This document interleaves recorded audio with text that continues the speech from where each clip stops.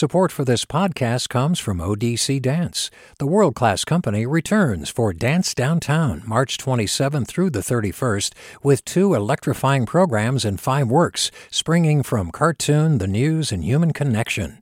odc.dance/downtown. Support for KQED podcasts comes from Star One Credit Union, now offering real-time money movement with Instant Pay. Make transfers and payments instantly between financial institutions, online or through Star One's mobile app. Star One Credit Union, in your best interest. From KQED.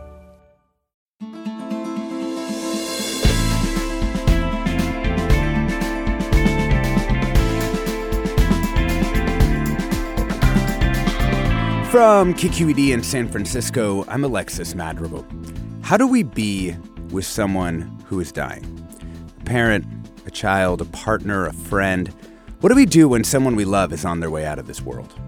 Illustrator Wendy McNaughton did an artist-in-residency at the Zen Hospice Guest House in San Francisco. She got to know families, caregivers, staff, and the dying. What emerged is her book, How to Say Goodbye. Drawn from life, illustrations are paired with gentle advice on how to let someone go. It's very courageous to sit with someone while they're dying, she begins, but you can't actually do anything. She joins us after this news.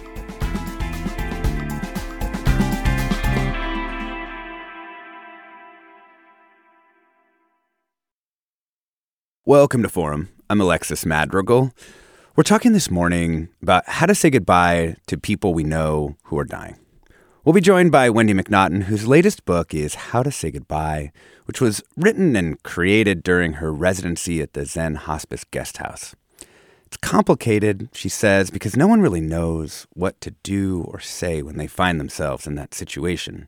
You can't change the fundamental mortality of the person, and as she writes, everyone has their own version of what a good death is, just like everyone has their own version of what makes a good life. Thanks so much for joining us here in Studio B, Wendy. Thanks for having me, Alexis. So how did this residency come about? Like, what interested you as an illustrator and writer in working in the Zen hospice setting? It was completely unexpected. I had been spending time with my aunt who was dying. This was before the residency began.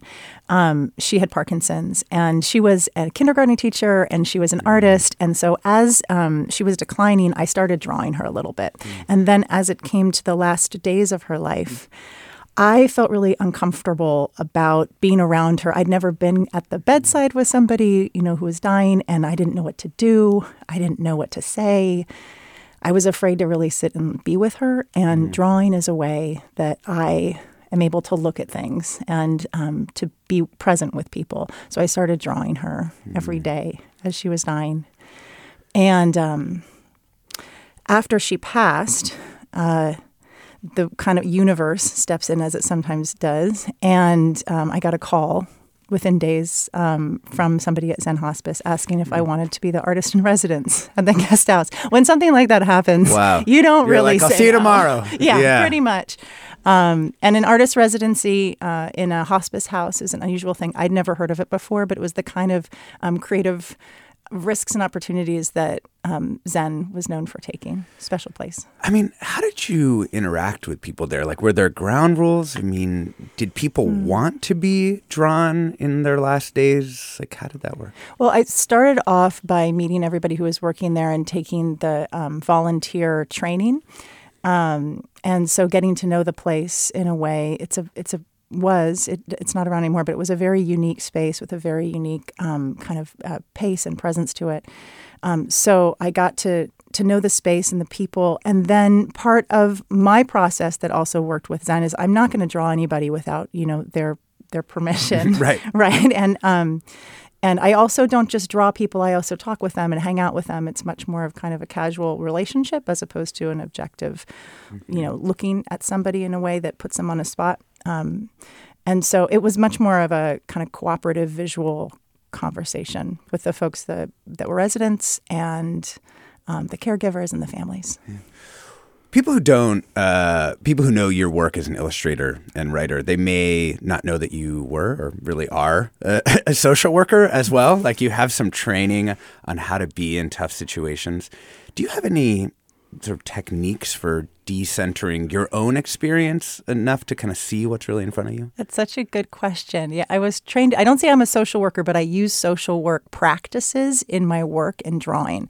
And a main one that I use is a way of keeping my attention on another person. Like I imagine that there is a spotlight kind of above my head. And as I'm talking to somebody, listening to somebody, I should say.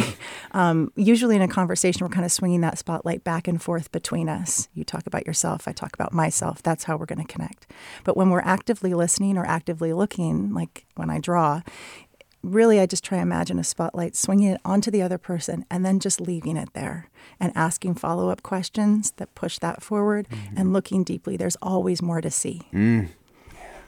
So how did this practice turn into this object that is now available for people? Oh, it's a long. So this book, How to Say Goodbye. I spent a year on and off at the Zen Hospice Guest House, drawing people. I wouldn't say interviews, more like conversations, writing down everything they said. And then I took the drawings that I had done and the words, and I put them together to tell a story. And that story is very straightforward and simple. It's the wisdom of the hospice caregivers, how to, in a way, be present with somebody in the last days of their life. And I didn't know what to do with it. I was not ready. This was, like 6 years ago, I think. It was such a personal project. There's drawings of my aunt that are in there. And I felt an incredible responsibility to all the people who were in the book. I didn't feel comfortable going out and like selling this book. You know, I didn't want to. Hey, Random House. Yeah. Would you like to? Right. No, it felt like something that was a precious object it was a gift to me to be there. So I wanted to give it as a gift to others. My aunt had left me some money. I took that and I published 200 copies myself. A designer worked with Alvaro Villanueva on it. Yeah. And he, we made it, and then I gave those out as gifts with the ask that if it was helpful, that it be passed on to somebody else. And the idea is that these would go out into the world. And if they're helpful, they're helpful. That's beautiful. And then we ran out, and my agent got calls for more from people just asking, where can I get a copy? And with enough time and distance, and in a way, like this book, it's about letting go. In a way, when I was ready to let go of this project and have it not be so deep in my bones and really just enable it to have its own life outside of myself, that's when I talked to my wonderful editor at Bloomsbury, Nancy Miller, and it became the book that is now out on shelves. So who's the book for? I mean, is it for people who are dying? Is it for the people who are around them? Is it for both? It's a good question. I do think it's for everybody, and we can all learn from it at any point in our lives. But really, I like to say it's kind of the world's saddest gift book. It's when somebody is losing somebody, which we all do many times in our lives. Yeah. We often want to do something for them. We often want to support them in some way, but we don't really know what to do or say. And I think this is a good thing to offer somebody who is losing somebody and might, as I did, had no idea what to do, even though there really isn't anything we can do. Just it's like a starting point for us to enter a conversation, to become present in a moment with someone. And it's very direct. It's almost like a introduction, like a guidebook that is an introduction to a time where we might be looking for some support and how to be with our loved ones. I mean, what is your initial advice? Like, you're someone maybe who realizes that their loved one is going into hospice care.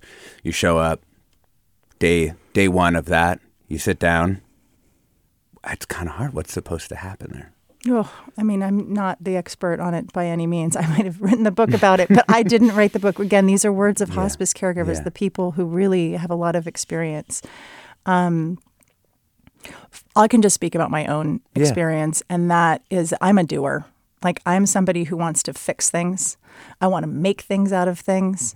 And time and time again, life is teaching me we can't fix things. We can't do a lot.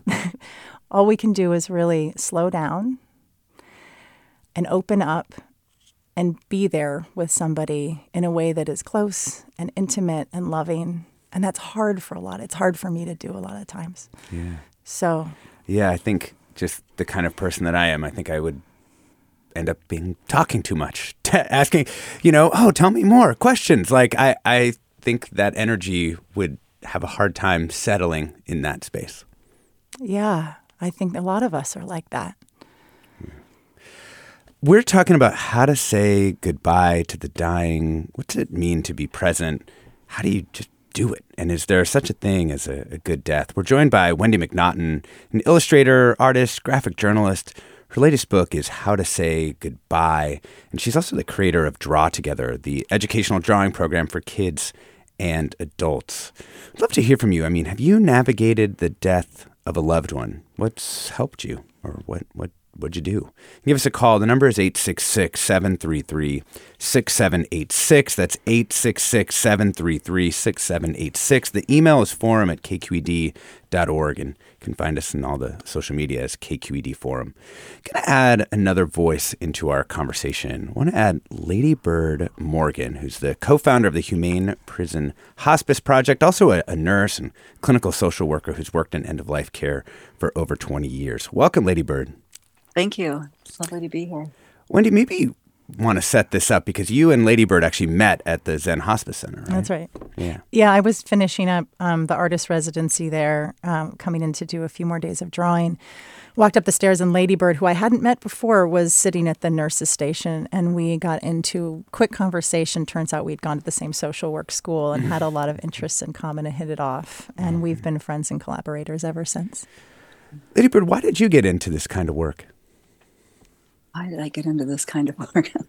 I don't know that you can't. I mean, I guess I feel like death is for everyone.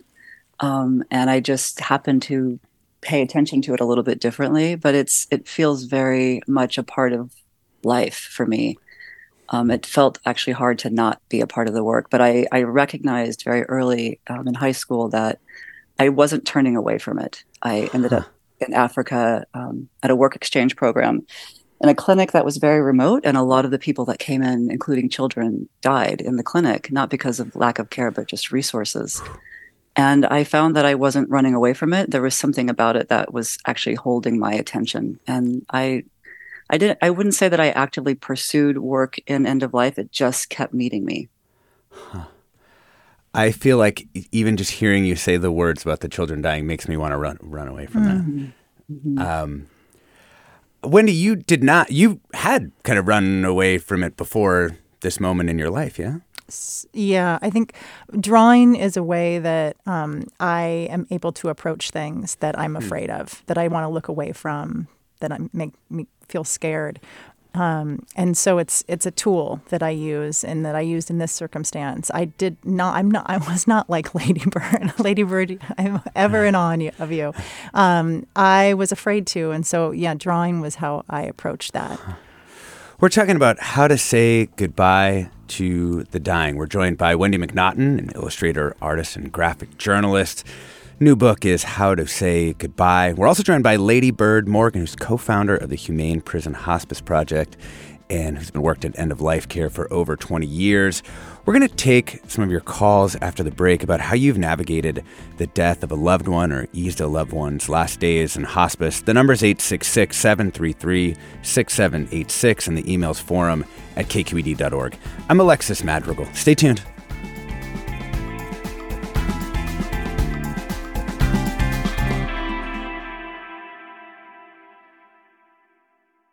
This is Barbara Leslie, President of the Oakland Port Commission. Oakland International Airport, OAK, is proud to bring you this podcast of KQED's Forum. When you're choosing your next adventure, the smart and convenient choice is to fly the East Bay Way from OAK to destinations across the USA and Mexico. And when you return home, tune in to KQED, always bringing us remarkable stories about who we are and where we live. Enjoy today's episode of Forum. I'm what you might call very good at hide and seek. And since we got Xfinity, We have Wi-Fi all over the house, even in my super secret hiding spots. So I can kill time in here by streaming my favorite... Ha! Found you. How? You left Find My tablet on. Get wall-to-wall Wi-Fi on the Xfinity 10G network. Restrictions apply. Not available in all areas. Actual speeds vary. Welcome back to Forum. I'm Alexis Madrigal. We're talking about how to say goodbye to the dying. What's it mean to be present? What did you say? How should you be? We're joined by Wendy McNaughton, author of a new book, How to Say Goodbye, author and creator. It's an beautiful illustrated book. We're also joined by Ladybird Morgan, who's co-founder of the Humane Prison Hospice Project and has worked in this field for a long time. Wanted to bring another voice in on the phones. Erin in San Francisco. Welcome to the show. Hi, thank you so much for having me. Wendy, I don't know if you remember me. I was the kitchen manager for a little bit of time while you were there. Oh, Erin, how could I forget? It was so good to hear your voice. It's so lovely. I just saw your book on the shelf and instantly recognized folks, and it was just so magical to have that out in the world. So thank you so much. Hey, Erin, I got a question for you. Yeah. I mean, what was it like just to be doing daily work, like regular work, making food within the context of that kind of space that has such a specific purpose in easing people out of the world? Yeah, it was such a lesson in learning how food isn't really about food. It's about all these other things happening. And so how you would go into somebody's room, into one of the guest room, and you'd ask what they want to eat. And it would be this opening to talk about, you know, maybe they escaped the Holocaust and they want some chicken matzo ball soup. Or we had one gentleman who would buy these fancy pot roasts every week. And so we did fancy dinners for him. He couldn't eat it, but he just wanted to smell and see all the incredible community that would gather around his food. And, you know, we had one woman who just wanted to drink beer and milk all day. Relatable. So we really met. Yeah, exactly.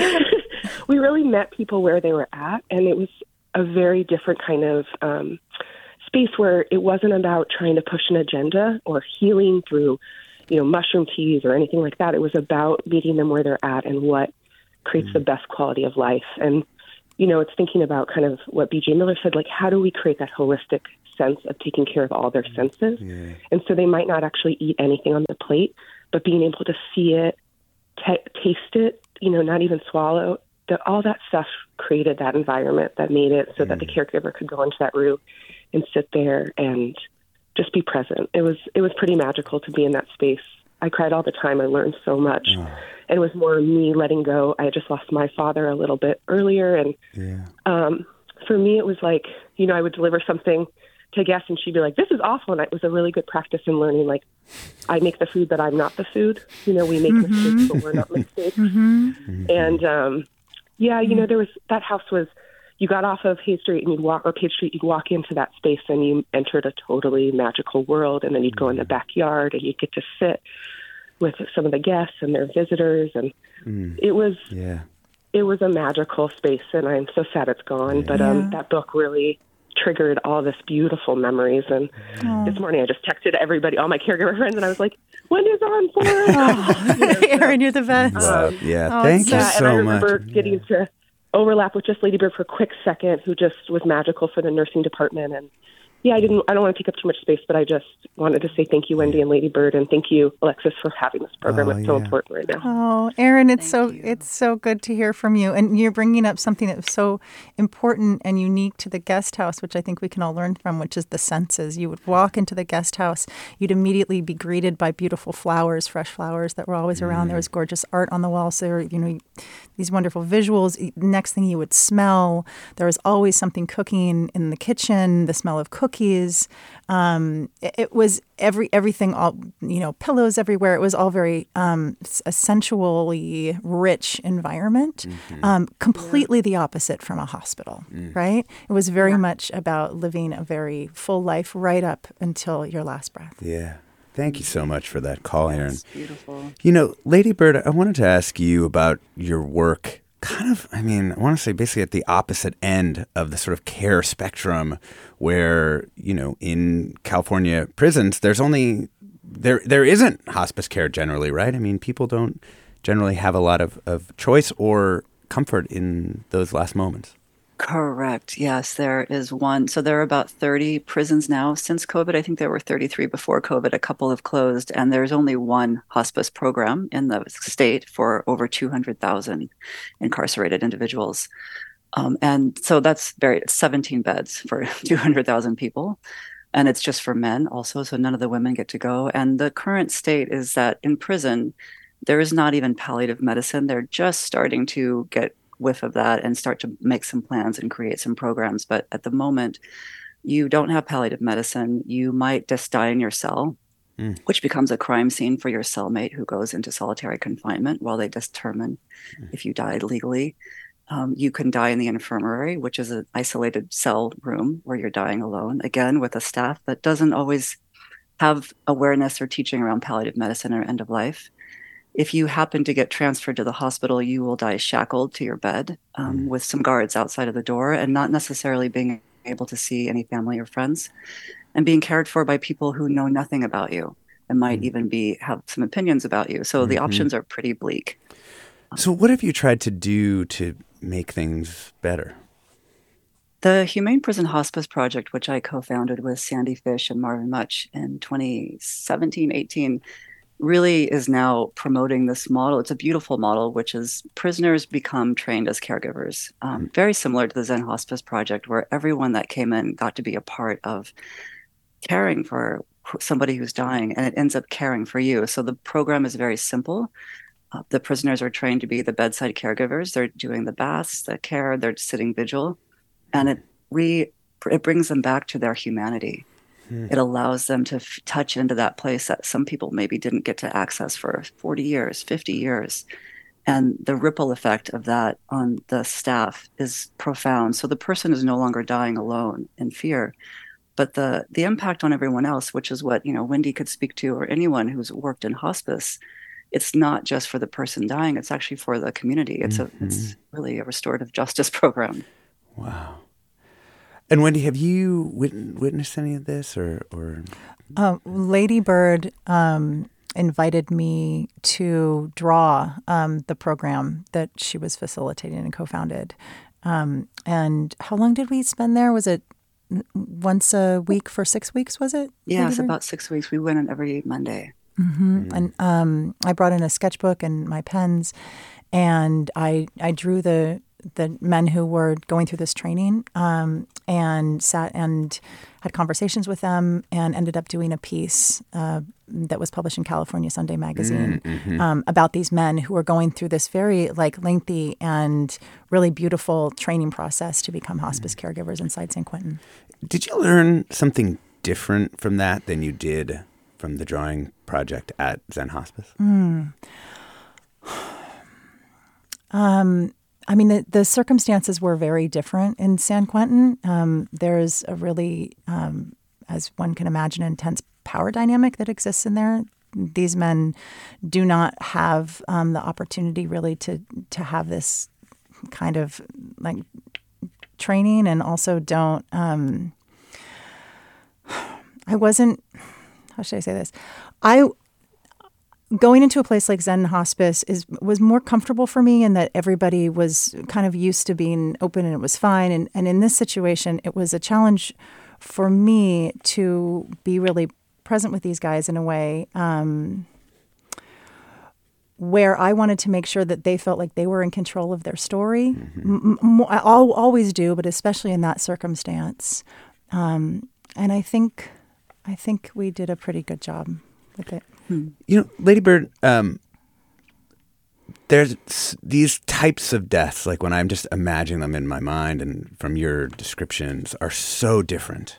They're so different. And yet, at some level, there is this, people are dying. The reality, the underlying reality is actually the same. Like, how do you think about those similarities and differences in the face of this kind of ultimate equalization? It's an interesting question. I think it maybe goes back to your first question about what brought me into this work. Is I feel like death allows me to remember that life isn't just about me. there are other things going on, and similar to Wendy's comment about, the social work lens allowing her to put the spotlight onto another being and be really present for them. People are dying in so many different ways, suddenly, dramatically, violently, sometimes with grace, sometimes with planning, but there's many, many ways to die. And there's usually a capacity to have some type of presencing around that, even if the presence is that you're dying in nature by yourself and the trees were there for you. Right. I think for me, what's really important is taking away this mysticism and this magical quality of being at the bedside and remembering that the whole universe is here supporting us in living and dying. How do we make more space for all of us to be able to see what our role is in it, not just the magical people who happen to choose to do the work? Wow. Thanks, Ladybird. Let's bring in Susan in San Francisco. Welcome, Susan. Hi. Love this program, the topic today. My family took care of my mother at home when she was dying of cancer, and my family was kind of a family that would try to solve problems and make things, and it took a long time and trial and error to realize that we couldn't solve the problems. No matter how small they were, we couldn't solve them. And finally learning to just be there and be present and be present, really. I love the idea of drawing because drawing is about seeing, and drawing is really about being present. And I guess one other thing I wanted to say is that was the best and the hardest work I ever did was being there for her. And also I kind of learned to see things through her eyes, because when she saw things, she knew she was going, and there was a sense that she knew that this was the last time she may see some of these things, and she was very present with that. And so I wouldn't have given up that experience for anything. I mean, I wish she hadn't died, obviously, but it's a really important experience that enriched my life, and I wish people didn't run from the idea of death, because it happens to everyone. Yeah. Oh, Susan, thanks so much for sharing that with us. Beautiful. Wendy, in this book, you have sort of accumulated the wisdom of hospice caregivers, and one of the components of that wisdom, in addition to what Susan was just mentioning to us about sort of just learning to be present and kind of turning off the problem-solving brain, were these kind of 5 sentences. What were those, and how did you sort of tell me about that distillation? Yeah. The now executive director of the Zen Caregiving Project, which is what the Zen Hospice turned into, Roy Raymer, shared this with me and explained it as these 5 things that have been said across many cultures for a long time. Dr. Ira Byock wrote a book that featured them as well, for 4 things. But there are these 5 things that we can say that can help us let go and help us make sure that nothing is left unsaid with somebody who is dying, somebody in our life. And they're very simple. These are conversation starters. They are, I forgive you. Please forgive me. Thank you. I love you. And goodbye. So these are 5 things that we can say. Again, they're ways to start a conversation so that nothing is left unsaid. It doesn't change anything, right? We're still letting go of a person. We're still going to lose them. And maybe we'll always have some regrets. I don't think it's possible for us to say it all and resolve it all. That's just not possible. But we can do our best. I found it kind of fascinating that of the 5, 2 are about, the sides of forgiveness. Yeah. Is that, what do you make of that? I mean, conversations are hard to have, right? A lot of us aren't people who go straight into the challenging conversations with the people who are closest to us. But the end of life is an opportunity to say those things that we've maybe been avoiding our whole lives, that we hold so deep in our heart, that we want to let go of.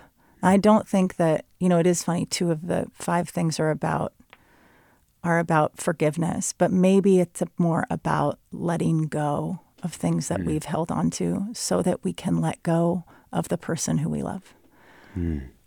Ladybird, what do you think? Like, what would you add to those 5 sentences?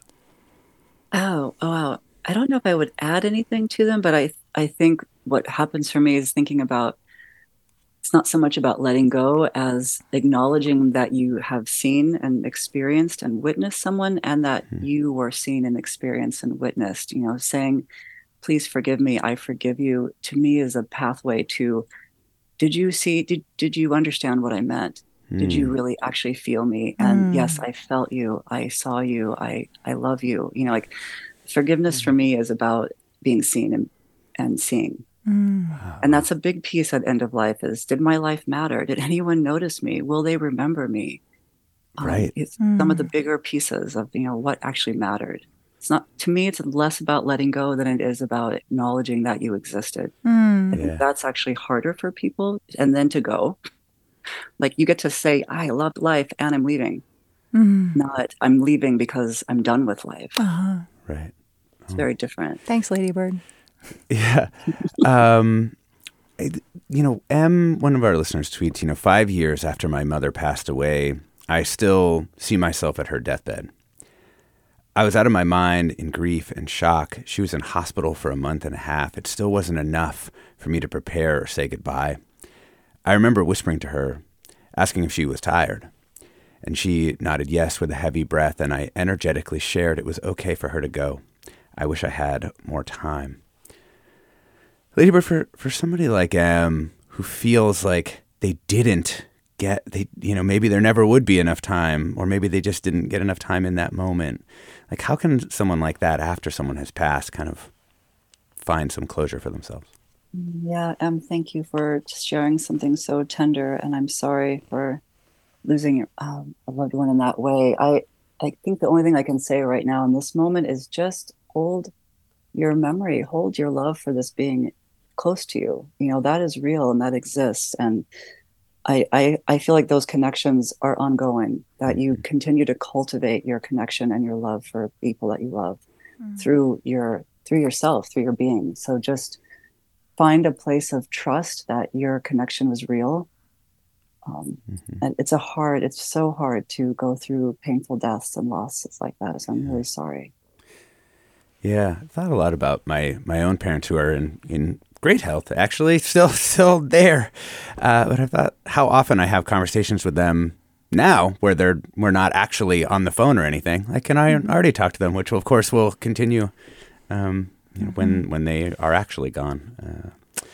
Wendy, Stephen writes in to say, I'm writing instead of calling because I don't want to break down in grateful tears on the air. Just wanted to thank Wendy for her DrawTogether sessions early on in the pandemic. I didn't know it then, but my family and I were dealing with grief and loss. We'd lost our routine. We lost joy. We lost hope. Her sessions brought those things back to our lives in those first uneasy days.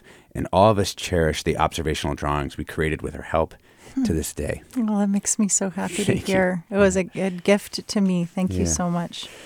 We're talking about how to say goodbye to the dying. What does it mean to be present? How should you be? We're joined by Wendy McNaughton, illustrator, artist, and graphic journalist. Her latest book is How to Say Goodbye. She's illustrated or authored 11 books, including Salt, Fat, Acid, Heat, and Meanwhile in San Francisco, and is the creator of DrawTogether, educational drawing program, as you just heard. We're also joined by Ladybird Morgan, co-founder of the Humane Prison Hospice Project, registered nurse and a clinical social worker who's worked in end-of-life care for 20 years and is a palliative care consultant with Mettle Health. We're going to take more of your calls after the break. If you can't get through there, try the email address forum@kqed.org. I'm Alexis Madrigal. Stay tuned.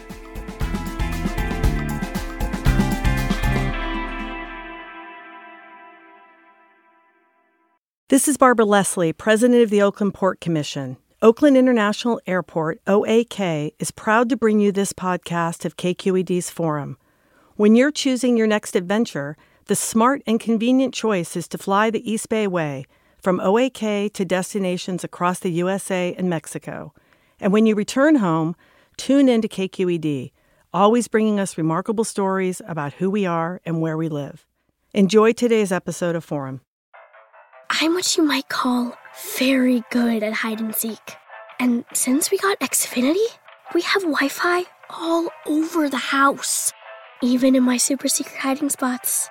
So I can kill time in here by streaming my favorite... Ha! Found you. How? You left Find My tablet on. Get wall-to-wall Wi-Fi on the Xfinity 10G network. Restrictions apply. Not available in all areas. Actual speeds vary. Welcome back to Forum. I'm Alexis Madrigal. We're talking about how to say goodbye to the dying. We're joined by Wendy McNaughton, who's got a new book about that very topic called How to Say Goodbye, and Ladybird Morgan, who's worked in end-of-life care for over 20 years. You know, right before the break, one of our listeners mentioned Wendy's other project, which is called DrawTogether, which is an educational drawing program for kids and adults. That feels pretty different from How to Say Goodbye. Especially for those who've seen DrawTogether, it's like kind of Pee-wee's Playhouse crossed by, San Francisco queerdom. I don't know. Yes, I don't know. Proudly.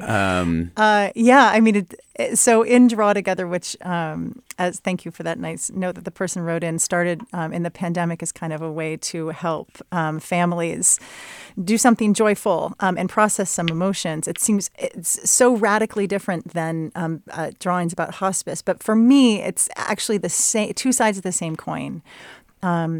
Drawing across the board, whether it's drawing a dog with 4-year-olds or it's drawing somebody dying in their last days, drawing is a way that we can pay attention to the world. It helps us slow down. It helps us look closely. And it helps us connect with the people or the place or the thing that we're drawing in a way that otherwise I do not think we often do. It's kind of we all start off doing it and then it's trained out of us, but it's deep in our bones as a way of connecting to each other and the world around us. So whether you're, doing it in early days and using your imagination going out, or if you haven't drawn for 40 years, but you're looking for a way to connect with people and the world, it's a very easy way. It's a way to focus on the process and the experience of doing something as opposed to the outcome. It's beautiful. Let's bring in some more people. Irene in Sacramento, welcome. Hello, this is Irene. Hey, Irene, welcome. What a bombastic program. Amazing. First of all, I have two things I need to share. I'm a former nurse, clinical auditor, and I also had a near-death experience. So on that side, I have a different view about death and dying. However, as a nurse and as a medical interpreter in San Diego at UCSD, I was close to many patients who had, unfortunately, gone through dying. And I think that it is a very important topic. Nobody wants to talk about it except today in your show. And the process, like the author on the program of drawing, I think it's great. However, I took a different approach. And my approach was I needed to apologize to a patient who had died because I listened to the doctor's instructions and I was so irate that I didn't do what the patient wanted, but what the doctor wanted, that I stormed out of the hospital and wrote a poem for this patient, kind of my form of apology to him. And he was a youngster. And years later, when I went to work at the San Diego AIDS Project, obviously in the late 80s, a lot of people were dying of HIV and AIDS. I showed it to a colleague who distributed to, a lot of the mourners. And that poem just took off like by itself. And just like your author that distributed the books without any charge, that poem has gone around. And a lot of people have told me that it has helped them because it has a hopeful thing in there. It brings the person that died into the picture, but then it has something that keeps the patient or their family member or friend alive, instead of them thinking, well, he or she is gone. The patient is there. And I think that whatever we can do to help people, in general through life, but through the dying process, the better everybody is going to be. Irene, thank you so much. Appreciate your work with everyone through that's a lot of years to be involved with people in this line of work. Thank you so much. Ladybird, what do you think it is about particular forms of wisdom around death that get passed in this way, kind of hand to hand? It does seem like it's almost like some underground knowledge that only people have who get really close to this topic. It's interesting. I love these questions. I feel like it's the way that we honor transitions and thresholds, and something about America, at least for me, my experience in America in the last however many years I've been here, 50 some years, it's not a lot of honoring of thresholds and transitions and like where we've been, other than unless there was a pain or a hurt. But the honoring of the beauty, and so many cultures honor death and dying and have beautiful ways of acknowledging when loved ones are passing and actually continuing the relationship after they've died. It's not so foreign. Actually, we say that we never talk about it. And I actually don't believe that. I feel like many people actually do. We just don't remember how to listen to what we're hearing. The language has changed. We are moving so fast. There are so many beautiful customs and cultures that we learn from our elders that are not so secret. Yeah, there's more of that wisdom. Phil in San Anselmo, welcome. Another company's. Hey, Phil, can you hear us? Right, but I had to. Nope, Phil cannot hear us. There's some really beautiful comments. I'm going to try and get through these without losing it myself here. Catherine writes, my brother and I are supporting my mom in her end-of-life process. She is in at-home hospice, which means we are with her always through this process. It has been precious and incredibly painful. Saying goodbye over time has been a luxury and has brought up so much that our family still needs to heal from. I've been trying to document and share the process because she wanted me to, and we want to help normalize end-of-life care and processes. I'm training to become a death doula and worker, and I'm grateful for my mom to share her journey with me and my brothers. Ladybird, for people who are doing in-home hospice care, like how is that different, or how can they? I mean, the only thing that worries me is that just seems like 24 hours a day. That seems really difficult. And how do you find space to be outside of that caretaking mode? Yeah, it's really an important point is community, right? And a lot of people don't have large communities. They might not even have another family member. And hospice care is really about the team that comes in. But again and again, I'm really a proponent of emancipating people back out into the world, of that there's a very large world for us and that you don't need to do it by yourself. Hospice programs are beautiful in that way, that they bring in a team of people, hopefully some volunteers that can allow you to take a walk, go see a friend, go to the movies, and have other people come in and be near your loved ones. So remembering that it can feel like you should be the only one doing it, and generally that's not a good idea. Yeah. Let's bring in Noelle in Pleasanton. Welcome, Noelle. Hi, thanks for having me.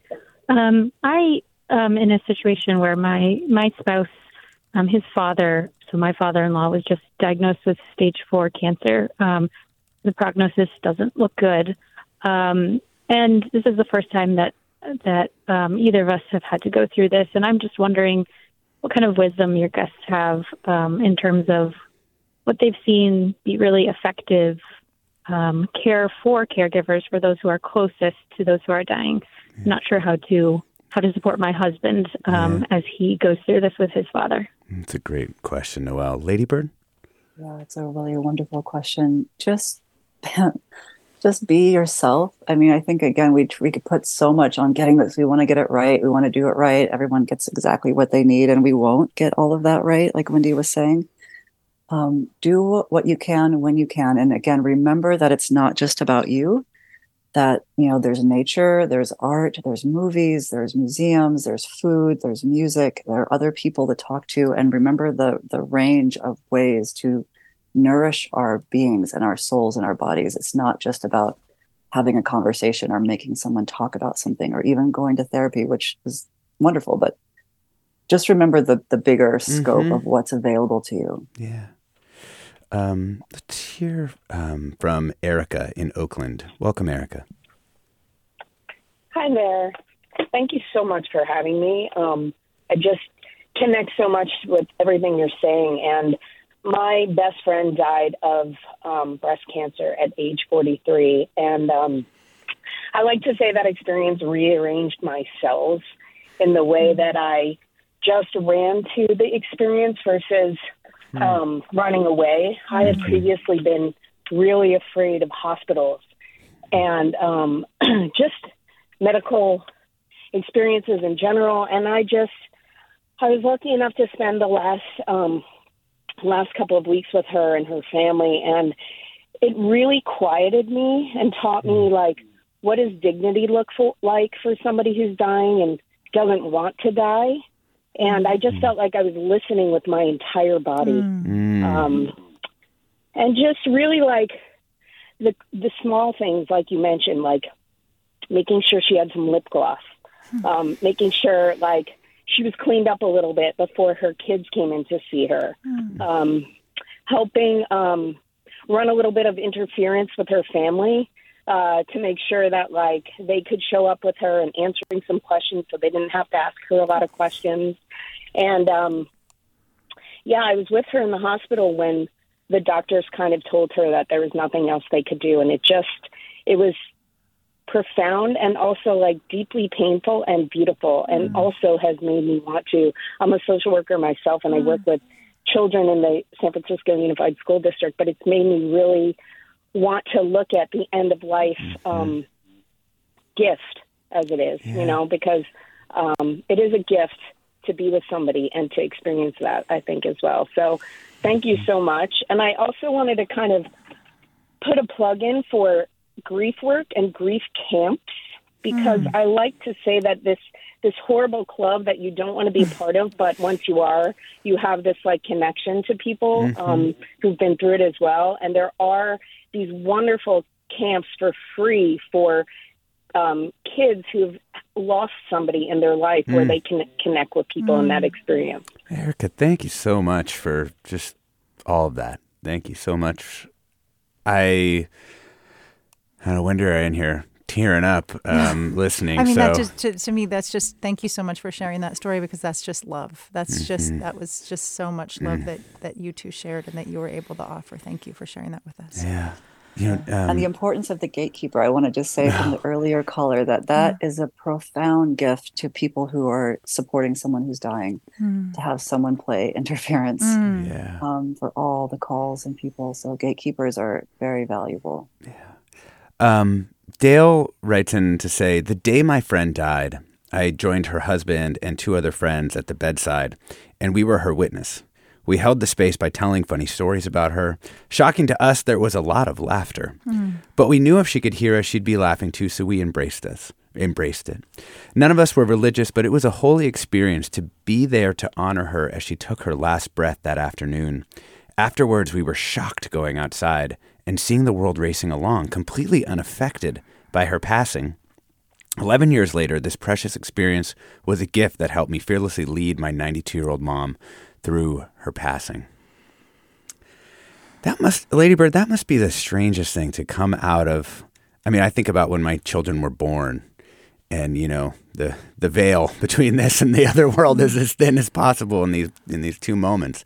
And then you go outside, like Alta Bates, and you're like walking to Whole Foods there in Berkeley, and you're like, oh, I guess people are just buying some grocery store sushi right now or whatever.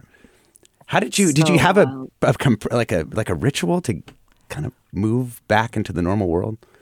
It's really hard. I think that's probably the hardest part, and why some people tend to stay in these realms and stay at the bedside or not get away from it very easily. Like when you do international relief work or any type of work that opens you up to a portal.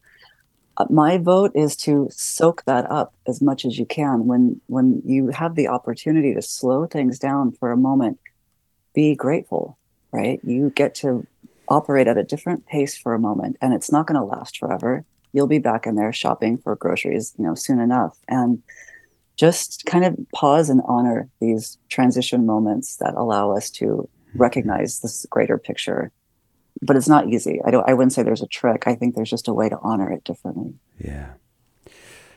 I'm going to go to Debbie here in San Francisco, but I also just want to acknowledge, today is the 22nd anniversary of 9/11, and, there's a lot of people who have a lot of grief around that day, and just wanted to acknowledge that.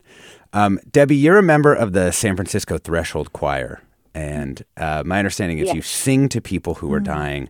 We've put people through a lot of beautiful but difficult moments this morning. So I was just hoping maybe you could just sing to us for a minute here and give us a second. Sure. Yeah. Can I just explain that we are a group of women? We are a presence choir, not a performance choir, and that we come to both bedsides in people's homes and in facilities, and we come in groups of 2 or 3 or 4 and sing in harmonies. So I'll sing 1 or 2 of our songs are very short. And just to say, we usually sing in harmony, so I can't really do that by myself. So I'll start. Okay. May the healing light within illuminate your way. So we will do that over and over as long as we feel like it's appropriate. Oh, my gosh. Yeah, let me do one more. Yeah. Again, they're very short, and repetition, helps set the tone and the atmosphere and helps create a very kind of a meditative, almost a mantra, so, but in song. Yeah. Exactly. Totally. So let me just do one more. Easy, rest, easy. Easy, rest, easy. Easy, rest, easy. Time to rest. Oh, man. So, Thank you so much, Debbie. Yeah, I so appreciate that. Thank you. And can I just say that we have a website that's thresholdchoir.org. Yes. And there are hundreds of our choirs around the country, and you could just search Join one. San Francisco and we'll find, and also put in a request for us to come in at bedside. And Debbie, Debbie, thank you, because Threshold came into San Quentin and sang to the men of this group that we were honored to train, and you sang to each person individually. It was profound. And you've also come into Zen Hospice. Yeah, Project. There's actually a drawing, Debbie, of 3 of your members singing to somebody. And one of the things I thought was so moving was that you asked each person, would you like this? This is an option for you. Some people opted out, and some people said, yes, absolutely. And there's a drawing of you in the book. Last couple comments. Mary writes, when my mom was dying, I just said to her she was the best mom ever, and I kept repeating those words. It was the time to let her go, and I knew that being a mom was probably the most important thing to her. So just sending her off with those words to her heavenly home helped her pass peacefully. And Kelda writes, I did a Zen Hospice caregiver training at their amazing center many years ago after my father's dying transformed me. One of the things that stayed with me were those words attributed to some Buddhist monks. A morning not spent contemplating dying is a morning lost. An afternoon not spent contemplating death is an afternoon lost. I try every day to look at my hands and imagine them not being, to imagine my heart, myself, no longer being. It's excruciating and yet so keenly, vividly nourishing too. That's what we've been doing this morning with Wendy McNaughton, author of How to Say Goodbye, and her friend and collaborator Ladybird Morgan. Thank you both so much. Thank you so much. It's beautiful. I'm Alexis Madrigal. Stay tuned for another hour of Forum Ahead with Mina Kim.